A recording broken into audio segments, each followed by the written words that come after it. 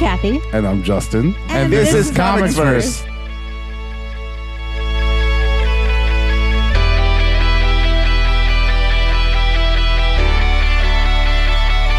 Welcome to another ComicsVerse podcast. We are your source for in-depth comics analysis. As always, I'm your host and ComicsVerse CEO, Justin Alba, and I am joined by, I keep describing you, Kathy, as the ever-illustrious Marvel Comics assistant editor, Kathleen Wisniewski. That's fine. I accept that description. Is that cool? Good. Yeah, I think that's okay. I don't, the funny thing is, I probably should look up illustrious in the dictionary because it's like one of those words that you think is a really good thing, but you want to make sure that it's a really good thing. No, it's a good thing. Okay, cool. Yeah. Right? We should go fast. We should go faster. Okay. Anyway, hi, Kathy. Hello. So anyway, just a reminder to everybody out there, this part that I hate that Kathy tells me I need to do, that you can find us on the web at comicsverse.com, talking really fast at facebook.com/comicsverse, on Twitter at comicsverse, on Tumblr at comicsverse.tumblr.com, and YouTube at youtube.com/comicsverse.tv. And this is going to be a totally crazy episode because Superman and American-born Chinese auteur Gene Luen Yang is here. But before I introduce Mr. Yang, I'd love the opportunity to introduce our panel. So I guess I'll go in the order that we're sitting. Hi, Kay. Hello, Justin. How are you? I'm good. I'm well. How are you? I am well as well. Good. It's really good to be doing another. Hello, Gene. I'm so excited to get to talk to you. This is Kay speaking. Sorry I didn't get to say hi earlier, but now I'm doing it right now. So hi, and I'm excited to talk about your work. So this is going to be a crazy episode because Superman and American-born Chinese auteur Gene Luen Yang is here. But before I introduce Mr. Yang, I'd like the opportunity to introduce our amazing panel. Yes, I would. So first up is actually the OG intern of ComicsVerse, the first ever, the Apocalypse.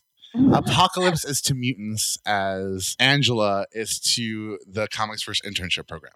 That's actually a very good comparison. Thank you. When I get a chance to think about it. Appropriate. Yeah, I had to think about it for a second, but do we all get an introduction like that? Question. Yes, you all. Yeah, I wrote them all down. Nice. Are you kidding? Kathy, do you approve of that introduction? Yeah, that works pretty well. I'm looking forward to seeing Angela's little clone go back to high school. Anyway, how does it feel being on your first podcast, right? Because you used to help us out with them, but this is your first one you're on, right? Yeah, I mean, I'm glad we're doing American-born Chinese again, just because last time was interesting. So I remember where you were standing. I just remember your constant facial expressions of like overwhelming disappointment. Yes. Yeah, so it's good to be back. I love it. So who do we have next? So Columbia PhD student studying the Chinese history of the Ming Dynasty in the 14th century or 13th? So the Ming Dynasty was founded in 1368. Mm-hmm. And I study the first century or so. Okay. So it spans into the following century. So what happens in the next century? You just have no idea. I don't even know what country I'm in right now. Why would you need to? Yeah, or what year it is. But welcome back from Taiwan. We got some letters wondering why you were in Taiwan, and I didn't respond to them. So there have been letters about me. No, there really haven't been. But I just wanted to make you feel special. JK. Yeah, most of the letters are about me and Kathy because we're the most awesome people. No, just kidding. We actually don't get letters either. Right. Sorry, we're the host. Hey, we're doing this 55 episodes. Of course they would be about us. Okay. They're all about me. She says K to that. There were letters, which there aren't. Yeah. There are not. I've been writing letters and sending to myself. Kathy, I thought you were going to write letters about me. Oh, are you still Right. We also got those flowers from the fans that time.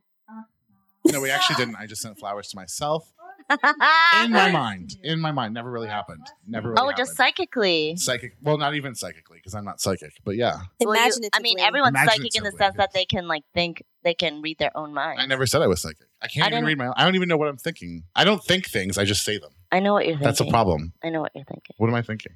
I'm oppressed. I'm always thinking. I know. Jean Grey. You're welcome. That threw me off there, Kay, because that you really just delved to the bottom of my soul with that analysis. Okay. Oh yeah. So the only thing anyone's really written us besides like a few comments here and there and a few nice things are like the death threat I got after I wrote the Fantastic Four article saying that I did not hate it nor did I like it. You really truly got a death threat? I really truly got a death threat. I got phone calls and then like a special Facebook page. Maybe it was Sony who did. So much work. They had someone do this. No, I mean I was actually very flattered to get a death threat. Yeah, it was amazing. It's like, I take up some of your life. Yeah, no, like, what are you doing? Well, no, it was the fact. Okay, it was the fact. I can't say what he said because they had so many dirty words that even I can't bear to repeat it, which is then it's really bad. But I will just say it ends with having sex with my decapitated head. And the first thing I did was call my mom, and I said, and she's like, Justin, are you okay? And I said, yes. And I was like, the first thing, someone wants to have sex with me. And she laughed, and she was like, who? And I was like, he also wants to kill me, and he's from Michigan. But that's okay. Anyway, so yeah, it was intense. That's really excessive for that person to imaginatively like go there with your He also said I knew where I lived and all this stuff. So much so that I went home to my parents, remember? Yeah, and like that's not even funny. Like there are some people that you're just like, yeah, I can see that you're trying to be funny. Like in this case, it's like you should go see somebody. Like this is scary. Yeah. On the other hand, if you're gonna murder someone and then have sex with parts of their corpse, it should be because of their opinions about a movie. Especially Fantastic Four. Yeah. That's when it's But you shouldn't decapitate them. But what opinion is it because of? Is it that you didn't like it or that you liked it? No, I chose neither stance. I chose that it wasn't a bad movie. I guess how would you say? Well, he basically just said that other people are hating it too much. You know, Okay. and then it was just like This is all introductory. So It's you're cool. really It's all related. You're being a moderate. You're saying like, oh, just chill out, everybody. Yeah, right? yeah. I was And like, it wasn't the worst thing in the world. It And was that's such what an this guy- aggressive response to being such a pacifist about it. I know, it really was. I was So trying to, I don't think we gave our Ming Dynasty scholar a name yet. Oh. Oh, they know. Thank you, no, Joe. Wait. Who watches Game of Thrones here? I stopped. Everyone does it's it. the most Stopped. popular show in the history of television. All right. Well, I'm asking the people here. Excuse me. Okay. Okay. If Nolan was on Game of Thrones, wouldn't he be a Lannister? Everyone agrees. I have do no not know frame of Nolan enough reference. to I don't know make that Nolan enough. judgment. Yeah, I can't make that judgment. That's No, he quite a totally heavy Lannister. burden Josh? to place No, on someone. he is definitely a Lannister. And even if you don't know enough about the house, you just look at him. You know who I Look at think? him. He looks like a Lannister. All blonde Lannisters enough. are He needs a blonde. light All hair. Lannisters He's are lighter. They're all You're blonde. almost blonde. All Okay, Lannisters do you are know blonde. who I think Nolan is? Who? Nolan. Yeah.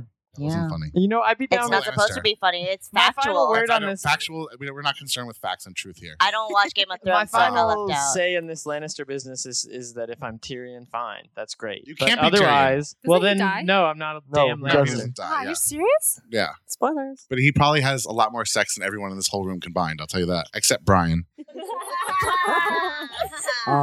But Brian the sound guy. anyway, I meant to introduce you as Nolan Lannister, which I wrote down here, but I Oh totally my messed up. god. I like you in person more because you laugh at my jokes versus when you're on Skype, you don't think I'm funny. Which was actually a note I got. You Which mean was called actual out? Yeah, you mean at 4 a.m. Yeah, it I doesn't- wasn't laughing very much. Listen, I should be funny 24 hours a day, right, Kathy? Yeah. Kathy laughs at my jokes 24/7. If I could wake Kathy up at 3 a.m. on the morning where she has to rewrite Captain Marvel with Kelly Sue DeConnick, and you would laugh at my jokes, right? I wouldn't have to rewrite that. Yeah. All right. Anyway, yes. No, Kelly Sue DeConnick is awesome. We love her. So of course, it was just the first comic that came to mind. Justin's so funny. Thank you. Okay. Anyway. Anyway, my next question is, how's it going, Nolan? Welcome back. We already know. Don't answer that. Next, we have Columbia University graduate and filmmaker. Wait, are you a Barnard. Colombian? Barnard College. Oh, Barnard! Excuse me. Gosh gonna darn say. it! Reppin' the B school. Gosh darn it! But Columbia and Barnard do have an interesting There is an interesting relationship there, Right. filled with tension and drama, Right. and Woohoo. Is it a College. sexual often tension? deeply hurt feelings. Sometimes it's sexual. sexual. Well, it is That's a kinda women's college, sexy. Barnard, you know, It's kind of so- sexy. It's a lot of sexual tension between Barnard and Columbia. I didn't It's know kind of that. adversarial, I'm in but GS, also that's why. sexual. And GS, no one has any sexual There tension is with anyone. no sexual tension between Barnard. Yeah. Well, it's like this is the kind of like old women's school, men's school relationship a little bit. I you mean, know? it's more like there's assholes everywhere who For sure. hate women. This is Oh my true. god, that's the whole world. No, it's not the whole world. Oh my god, me too. Excuse me, where Wonder Woman is from, they love women. And how do you pronounce Yeah, that take place? me The there. Mascara? I call it the Mascara, but it's like the Mascara. What is that called? The Mascara? Okay, I need to read more Wonder Woman, I guess. I mean, who knows? Yeah. Not going to happen. Anyway, Joe, you've got a film coming out. Tell us about our listeners about your amazing film, which I took some photography for, which I had like the best day for. Oh, yes. So I wrote a film last summer. It's called Edge of the Woods. And you have to say it like Edge of the Woods. It looks so Edge. fucking good too. Wait. Can I be like your promo voice? Yes. All right, ready? You want to do our trailer? You can do Yes. the voice for a trailer. All right, ready? Joe Chang in Edge of the Woods. Oh, my God. It's so good. Whoa. Woo! Did that just Wow. not give everyone chills? Yes. I need to get popcorn and see that movie right now. Right. Take so- my money. Let me tell you a little about the movie. Please do. It's I consider it a superhero origin story for Little Red Riding Hood. And Wow. so another way to describe it is that it's a dystopic retelling of Little Red Riding Hood. So it's four women in the main cast, and they all play sort of recreations of well-known fairy tale characters. And it's Little Red's story as she goes in the woods because, fairy tales are all about little girls entering dark places and becoming stronger because of it. And is that the work that you're working on that has a connection to Ferguson? No, I mean no. It it has like we're Because I trying remember to. someone told me that while we were. doing It's photography. not like directly connected to Ferguson, but I feel like science fiction and fantasy should always have its roots in real life issues that we deal with. And Yeah, so this story does deal with power structures and struggles and how do you break free from that? Where do you have to go?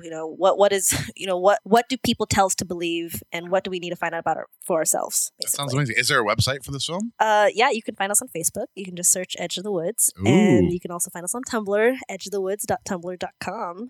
Or you can track our hashtag on Instagram. I've hashtagged yeah. a few behind the scenes pics there as well. Hashtag Edge of the Woods. So yeah, it's a good time. Looking forward to that. Very exciting, right? You're so cool. Isn't Joe awesome? I told you. Thanks. And next time we're gonna have you and Gabby and everyone Oh else my I love God, here. So it's Gabby. gonna be like I can't fucking we're just wait. gonna explode from amazingness. Oh, man. Yeah, I won't even be able to. I'll be like on the floor, just I'll probably loving be every exploding. second. So next up is ComicsVerse COO. That's Chief Operating Officer Josh Huey. Hell yeah. Hello. Hello, Josh. Hello. How are you? I'm great, actually. That's awesome.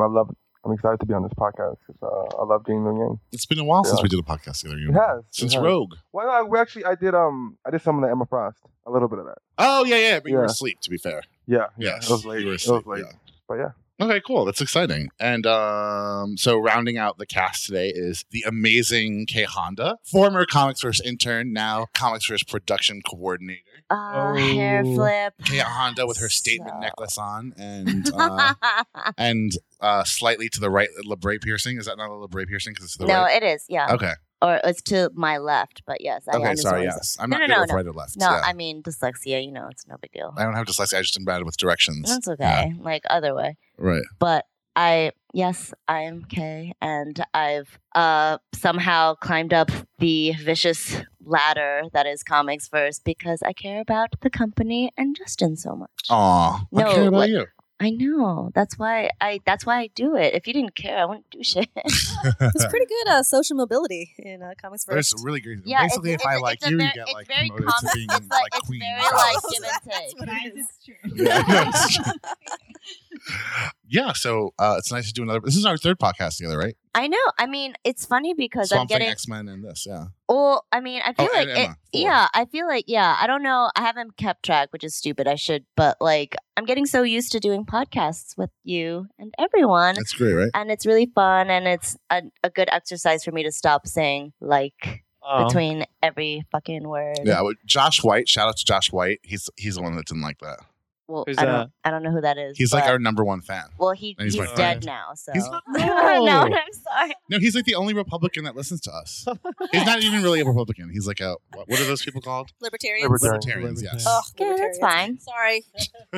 He's gonna kill me that you said that. That's okay. That's Bring okay. it. Josh White, everyone here else loves you.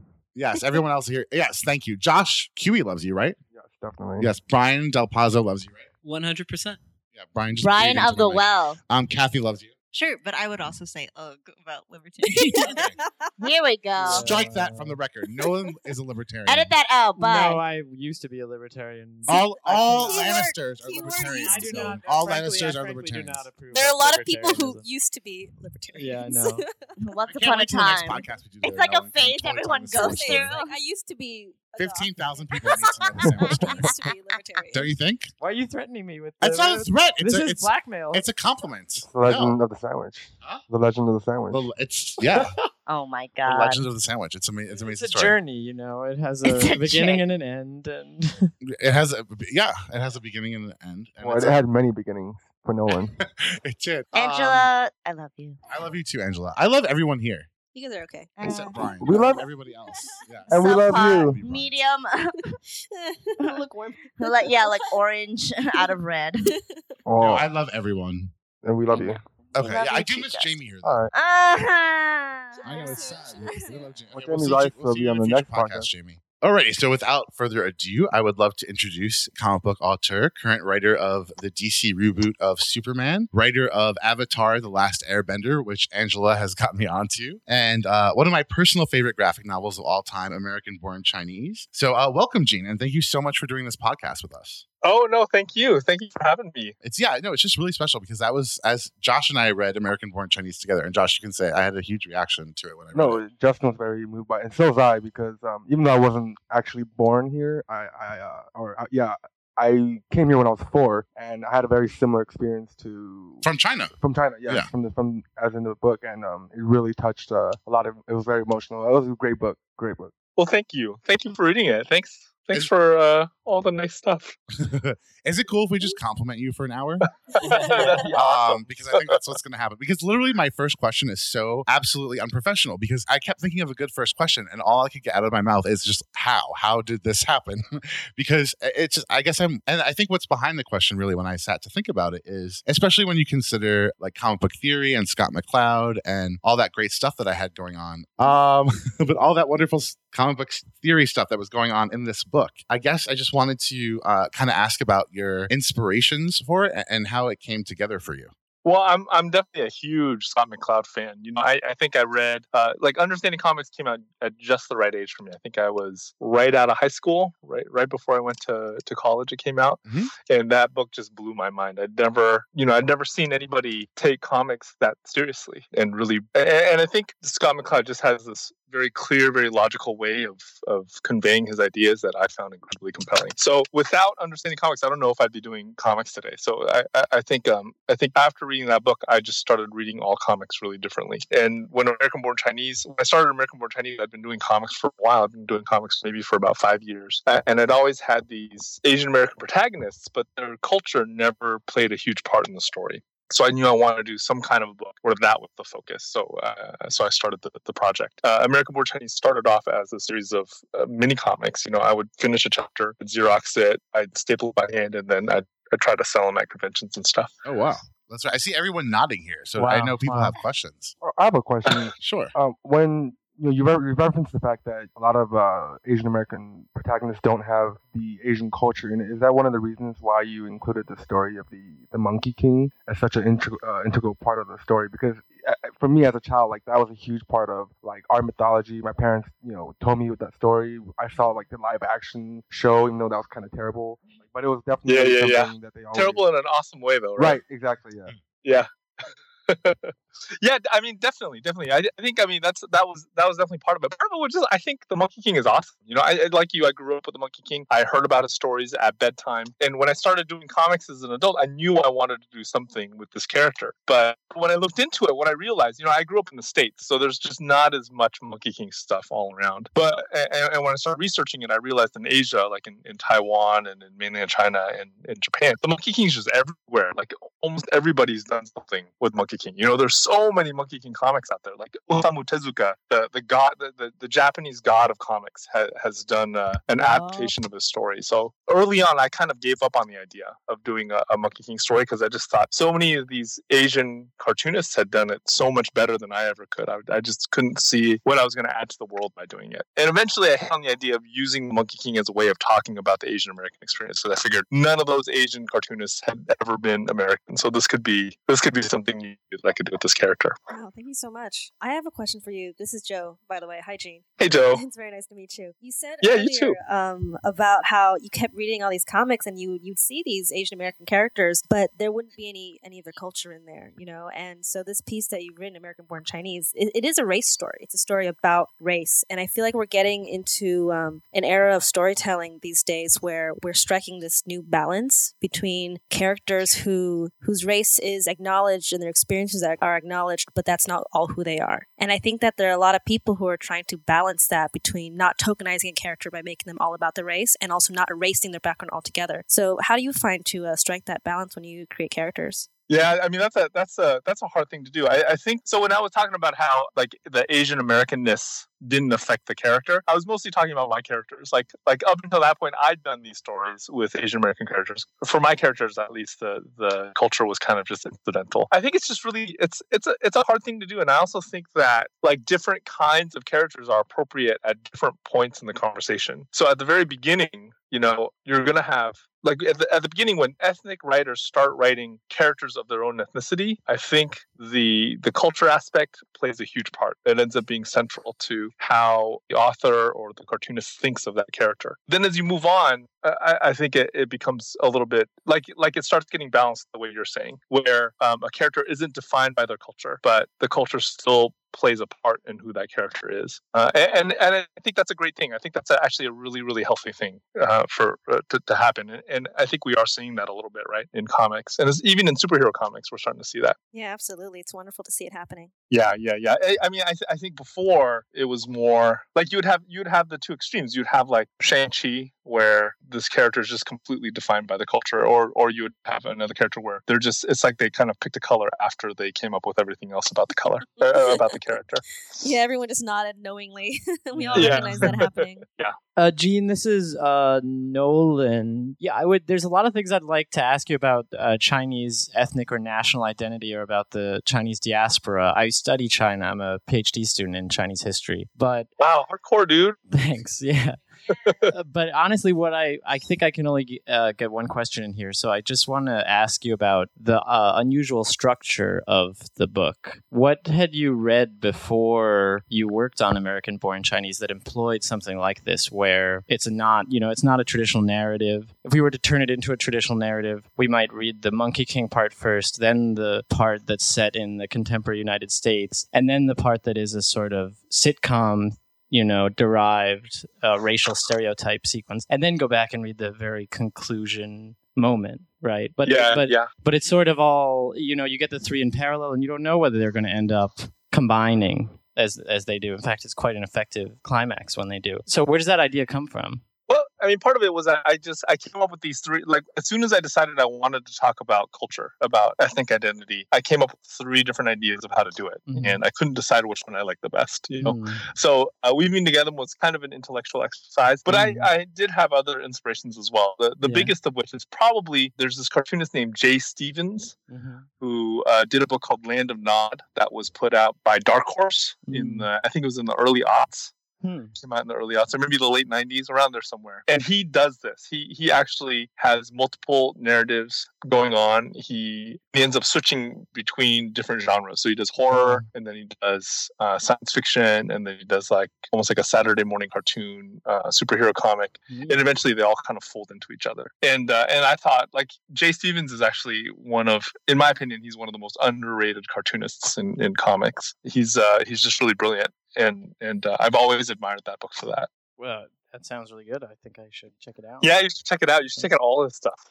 I have an interesting thought about this sort of three parallels happening at the same time, switching between them, is for those of us who grow up in a racialized community, we have something that we do. We code switch. We perform differently when we're with family, when we're with friends, when we're in school.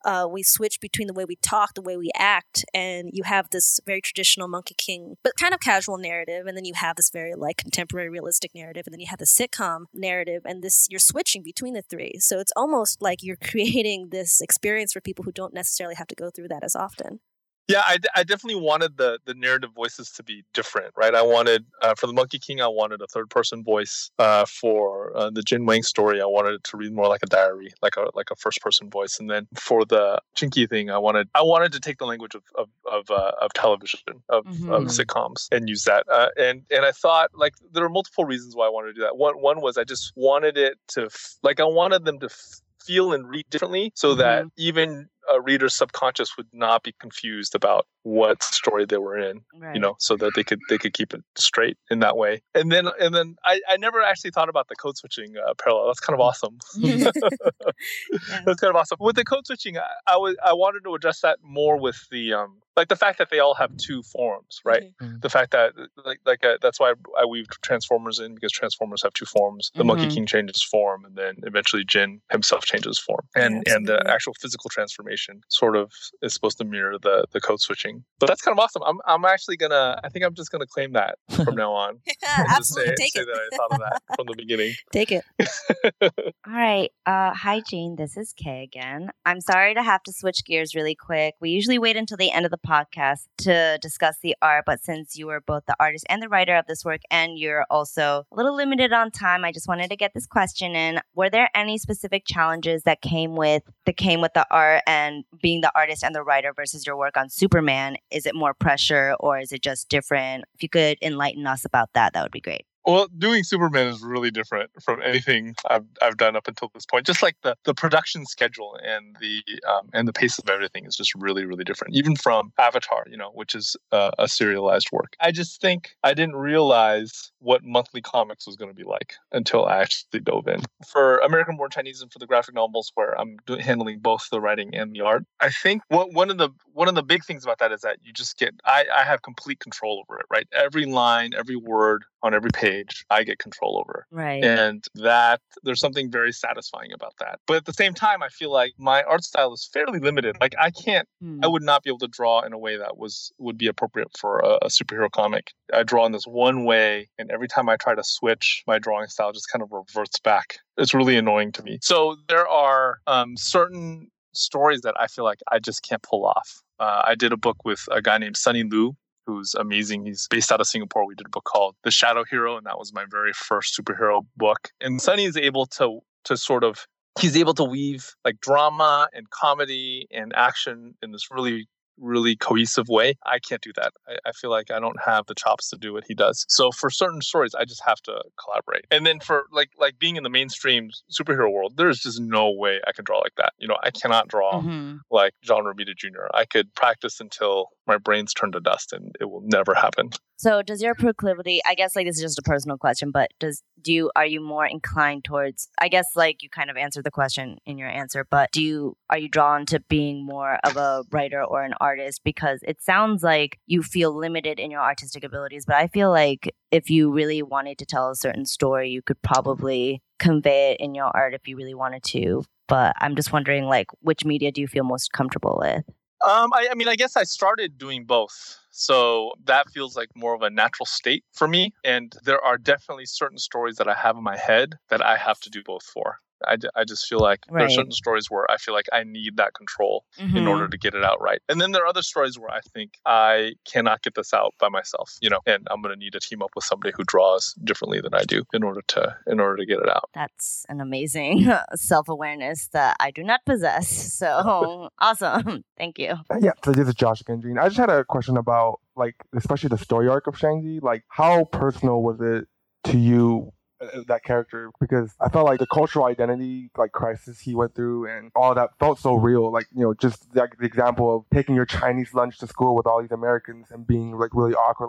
It was almost like you were writing my story at that point. I was just like, oh my goodness, this is how exactly when I grew up, how this was. So I wondered how personal it was for you. Yeah, I definitely drew pretty heavily from my childhood in order to do that story. I remember my mom attempting to give me an American style lunch. So she made me this cow tongue sandwich. That sounds delicious, actually. No, it does. I'd be into it. See, all the Chinese people here love it, but everyone else is Such a sincere attempt. I'm actually into tongue now too. When I go to a Mexican restaurant, I always get the lengua now. Yeah. But when I was a kid, I brought this cow tongue sandwich to school, and I forget how, but one of my classmates actually lifted up the top bread of the sandwich and saw all the weird looking cake, like tongue meat, and he was just grossed out. So that kind of stuff just happened, it just, and I think when you're a kid, you don't totally you feel uncomfortable about it, but it's not a discomfort that you can necessarily articulate. Yeah, totally. So for American Born Chinese, that was sort of that sort of discomfort was the was the genesis of that project. That was the emotional core that I was writing out of. Awesome. Yeah, very cool. I wanted to bring up this kind of fact about the art, and it's been a while since I've taken art history, so bear with me. And Kate, you can probably help me phrase this question too. But I was really struck by sort of the lack of Renaissance space and how close the background was to the subjects. And there's a period in Western art, Kate, and Gene, I'm sure you can tell me this too. Is it called like Japanese or something based on Japanese woodblock art? Do you know what I'm talking about? I know what you're talking about, but I don't think I'm well versed enough to validate what you're talking about. Right. So I don't want to just be like, yeah, totally, and then like Cite your know. sources, guys. Yeah, exactly. I know, right? Like I have 0 footnotes on that. It's literally just opinion and memory. Just like, yeah, that sounds kind of close to something I know once. Right. Like, yeah. Hey, I did get an A, but it was a while ago. So I mean, I believe it.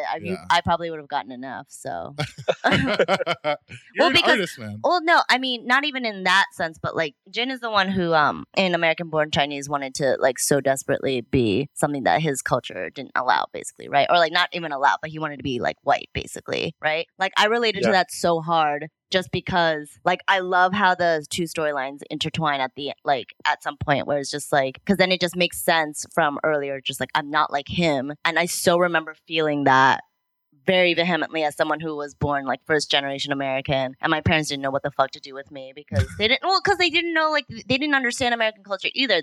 We were all learning together, and I was just like, parents, what does this mean? And they're like, I don't know. Like, like, here's a Lunchable. I guess that's what's socially appropriate. Like, why does it matter that it's socially appropriate? Because they were also just like weird Japanese people because they weren't very like about staying with the herd or anything either. So I was just like, what am I? So I remember very strongly that like that was a thing. And I'm sorry, this goes off of like your art thing completely. Yes, completely. But I just wanted to say it related. Okay. Bye. For every single racialized kid in this country, there's always a moment as a child where you realize you're not white. It's so weird. There's always that moment. Yeah. Like it's only retroactive, but you're just like, yeah, there was definitely a point where I wanted to be a white girl, like, and it was so casual. You want to be part of the majority, right? There's a piece of you that always wants to be part of the majority, and I think having people who are like for me, it was the Chinese immigrant kids. Having those kids coming in was kind of a crisis, you know. Like I remember feeling at a very deep,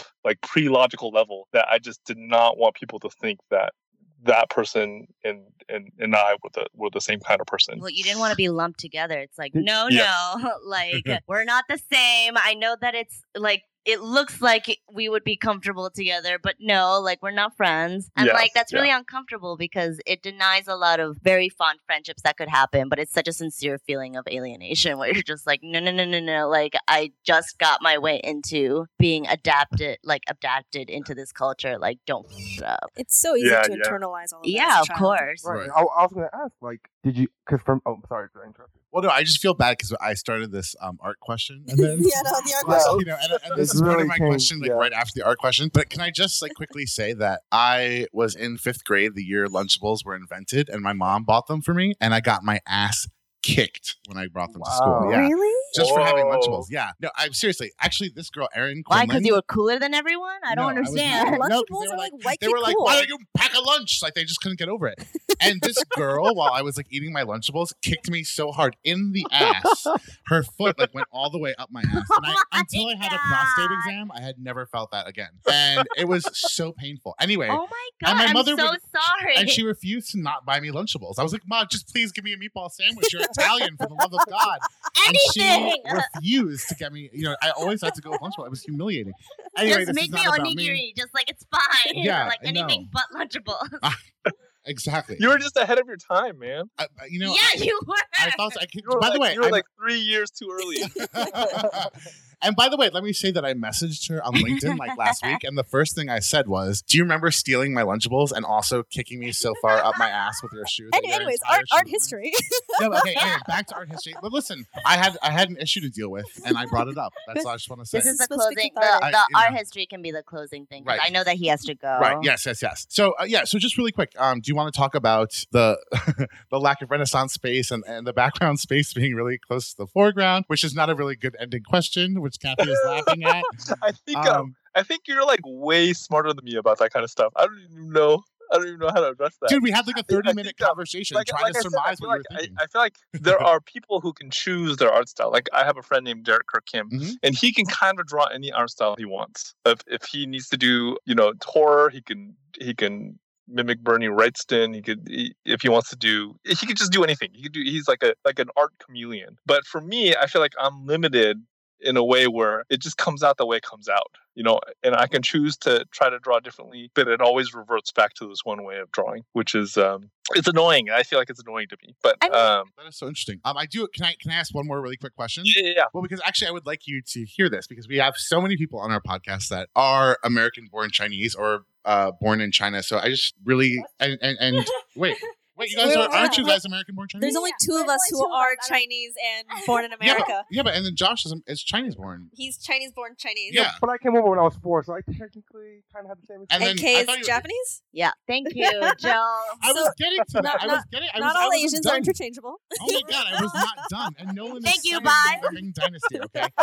So I'm basically Kathy and I who are the only white people on this podcast, and I'm Puerto Rican. I just want to point that out. Which there's a ComicsVerse drinking game where everyone has to whatever. Anyway, there's a ComicsVerse drinking game. That's it. There's a ComicsVerse drinking game where every time I say I'm Puerto Rican, someone has to have a shot. Okay, go. Say it like 5 times a podcast. Okay, but please allow Mr. Gene Luen Yang to receive how you guys felt as Japanese, American-born Japanese, Chinese-born Chinese, American-born Chinese. How did that influence how you read the story?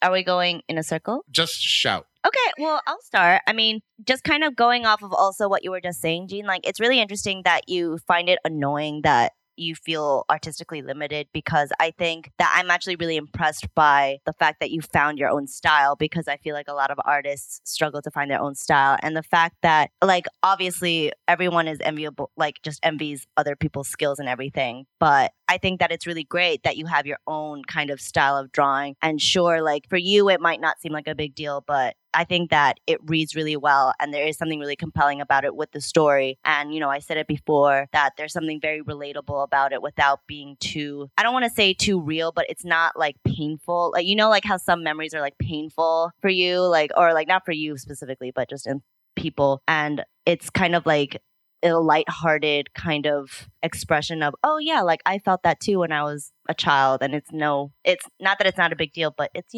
something that happened, and now I acknowledge it, and it's nice, and that sucked, and now this doesn't, and you just like, I really appreciate the fact that you made a work like this, because I related to it very much. Well, thanks. Yeah. Hi, this is Joe again. When I was reading your piece, as a content creator myself, someone who does film and does theater and is looking to write engaging, socially responsible stories that reach people and tell important, marginalized narratives, I thought a lot about the universal and the specific, because you wrote this story that's very specific to this, American-born Chinese experience, and yet it has reached such a wide audience. And so even though the specifics are unique, the general idea and general feelings, the emotions are something that everyone can relate to. And you don't have to give up one to have the other. And that's something that I'm trying to work through in my own work. And so that was sort of in the back of my mind while I was reading your pieces. Oh, well, thank you.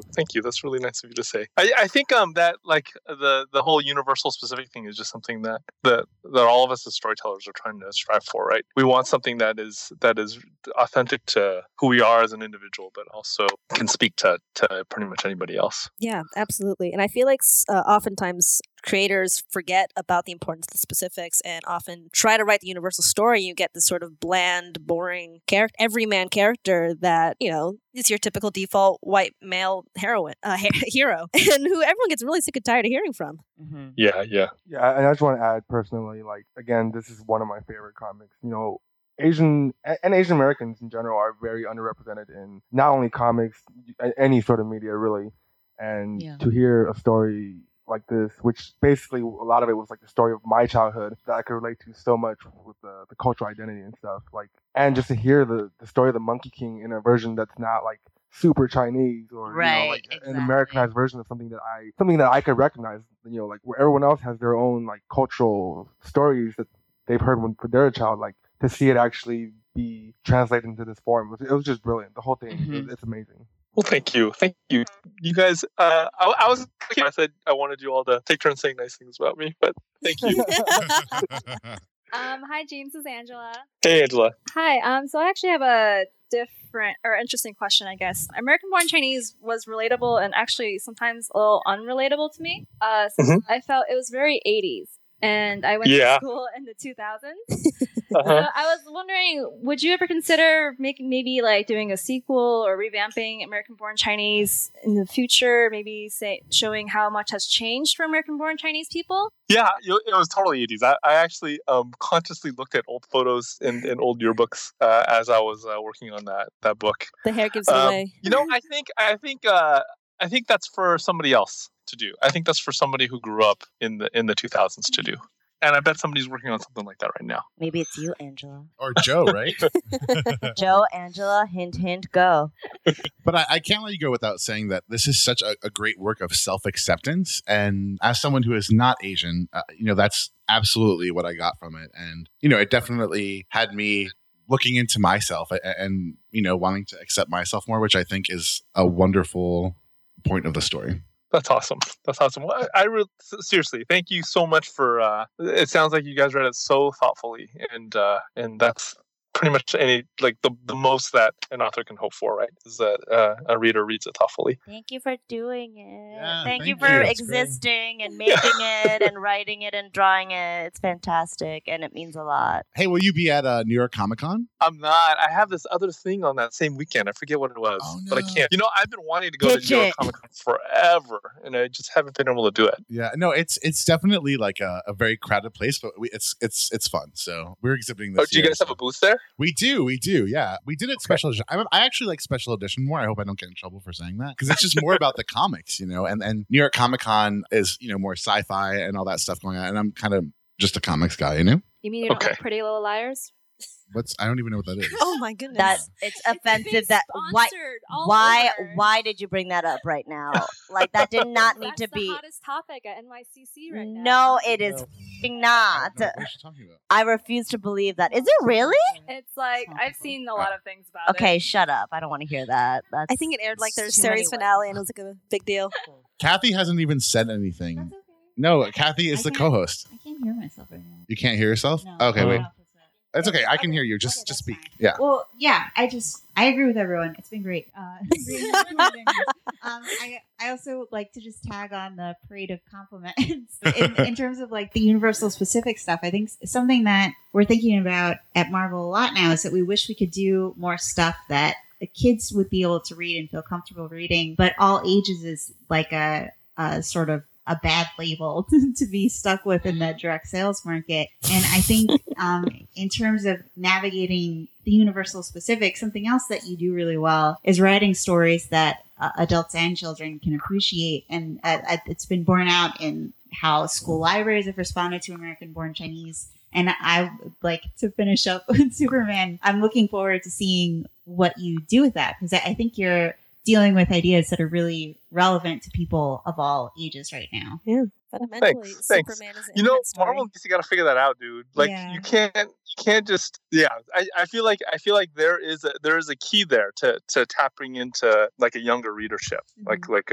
teenagers, just anybody under the age of like 35, right? I think there's something. It's there. I just feel like Marvel and DC got to do it. My kids love superheroes. They love Spider-Man and Batman and all of them and Wonder Woman, but there really aren't a ton of superhero comics that are targeted at them.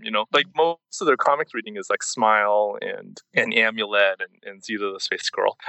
I feel like part of it is the art style. Like maybe Marvel and DC need to experiment a little bit more with kid-friendly art styles, and then part of it is the format. Like I just think that the floppy 22-page format doesn't work with today's kids, with younger readers of today. That's interesting. Maybe that is interesting. Do like the Star Wars comics that Dark Horse used to do before the license reverted to Marvel. They put it out in a very specific format, and then they followed that format for the Avatar books. That format works. It works. I don't know how well it works in the direct market, but it definitely works with younger readers. Oh yeah, great. Yeah. Angela, do you have an Avatar question? As I've been like pointing to you and writing Angela Avatar question on the whiteboard. I have a lot of Avatar questions. I just don't know how to segue into it because we're talking about. We just talked about Avatar. Yeah, but that was like 10 minutes ago. No, it was 3 minutes ago. And now for an Avatar Also, question. I don't know how much time Gene has, so it's also Gene. Don't feel bad if there's at any point you're like, I have to leave right now. Okay. Yeah, I should go pretty soon. Okay, so we'll give you one last question and then we'll leave you alone. Okay.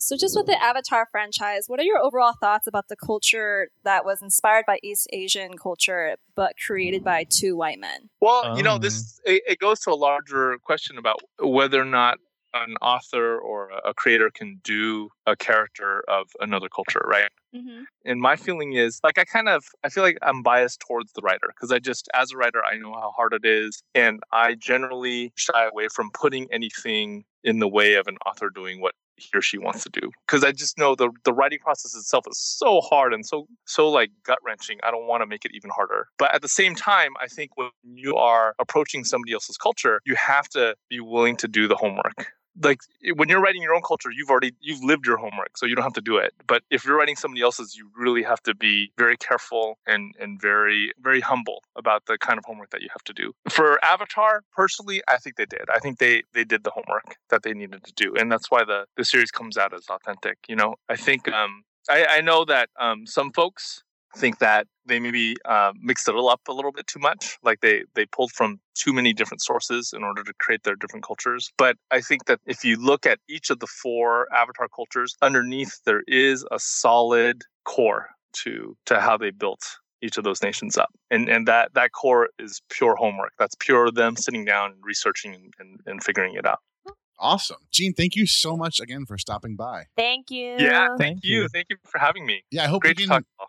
Thank you. I hope we can have you on again and talk more about Superman. And Angela read, you had already read all the Avatar stuff. All 3. Yeah, but then awesome. we stocked her up there. So yeah. Awesome. Well, thank you. Thank you for reading those. But again, thank you, Gene. And yeah, we'll be in contact when this interview and podcast goes up, which should be in a couple weeks. Thank you, Awesome. Gene. Sounds great. Thank you. All right, thanks a lot, guys. I'll talk to you soon. All right, bye-bye. Bye. Bye-bye. And read Superman, everyone. And American-born Chinese, duh. Mm-hmm. Obviously. Okay, so just to go over our social media BS that Kathy tells me is a good thing to tell people because it is, right? Yeah, because you have all these great people who are doing a lot of work for you, and you like it, so you are sure other people like it, and so you're just sharing what good people are doing with other good people. Yes. I'm not sure I bought that one, Kathy. Usually you win me over. That's No, like because we've already discussed this. I know, but maybe I want to know this revisit from it. listening Just before I saying. was even a podcast contributor. It's not funny, Nolan. This All is right, serious fine. business. Why is everyone laughing? Everyone stop laughing. All right, fine. We won't relive this. Okay, anyway, so I'll just tell you what our social media is. ComicsVerse.com, Facebook.com/ComicsVerse, Twitter at ComicsVerse, Tumblr at ComicsVerse.tumblr.com. What else do we got here? YouTube at YouTube.com/ComicsVerse TV. And, oh yeah, definitely check out our YouTube channel because we're revamping our videos. I am not having anything to do with it, so they'll probably come out better this time. And yeah, so check those out. And again, thank you so much for listening to our podcast interview with Gene Luen Yang and discussing American-born Chinese with a couple questions from Angela about Avatar: The Last Airbender, and Kathy how she amazingly worked in Superman. Shoehorn Superman in there. Huh? Yeah, it was great. Right, yeah. Yeah. And he I didn't tried seem to bring that- up Superman's immigrant allegory, but Oh, Yeah, yeah, yeah, yeah. lost Oh, me. yeah. Yes. All right, yeah. Because it's Angela, are you okay? You look like you're passing a kidney stone. I'm getting tired. Okay, you're getting tired. Okay, cool. Good luck because there's 3 more podcasts and like a break for dinner. So X23. X23 is like at midnight. I'm so gonna be Also, knocked Joe has out. to leave at 7, if not a little earlier. who has to leave at I 7? have to leave at 7. Oh, cool. Are you on anymore? No, I'm on this. That's it. Okay, cool. Is it almost 7? It's like, no, it's an hour An till. I hour just Oh, away. okay. So basically, you're like, I just provided you with some irrelevant information for absolutely no It's reason. relevant to me. I just need Yeah. to remind myself that That's I fair. have a plan Thank for you. my life. Everyone needs to know Joe needs sleep tonight at I 7, do, an I hour do. from now. Yeah. Yes. I will be honest, Joe, you have the craziest schedule. Like every time I think I'm busy, I'm like, holy shit, Joe Chang. I'm a workaholic. I need Yeah. to stop. It's really unhealthy. You are one of the 2 people who are younger than me that I want to be like when I grow up. Don't. You Don't do and it. Mary Estine Kampf. Oh, I don't know who that Are you is. are you having enough sex though? As long as you bounce it No, out. Okay, no. well you need Really to get not. on that. Just I'm hop on trying. it. I bet you I know exactly who's having good sex here, but I'm not going to say. I don't know if anyone here is having good sex right now. Not right now. Oh, wait. Okay, no. Not right now. Holy shit. What kind of podcast do you think this is? I mean, just like in terms of like, I was looking around and I was like, I don't think anyone here is having satisfying sex. But then I was like, oh wait, there's some people in relationships. Okay, that's somewhat satisfying. Define satisfying / boring. No, sorry. Okay, I'm done. Okay. What does this have to do with American-born Chinese? There is no sex in this. Sex isn't everything. Well, sex is a topic, and it certainly. Thank you, Nolan. Yeah, anyway, we got to go. So this is fun, guys. So anyway, thank you again to Gene Luen Yang, seriously, for making this amazing Thank you book. so much. I know he's not here, but I just have to give him one more Love Fest shout out because that was such an incredible interview. He is so incredibly nice, and that was such an amazing comic. And, you know, again, I am not Asian at all, but I totally related to it, and I just thought it was so beautiful. So thank you so much, and thank you all for listening. Thank you, Justin. So gracious too. Does Kathy have a sign off? Huh? Oh my goodness. Kathy, do you have a sign off? Do it. Something. So, thanks everyone for listening to our podcast with Gene Luen Yang, who is now writing Superman, known as the Man of Tomorrow. And of course, Gene Luen Yang is the man who's written comic books. So we'd like to read tomorrow and the day after and so on. Good night. Turn up.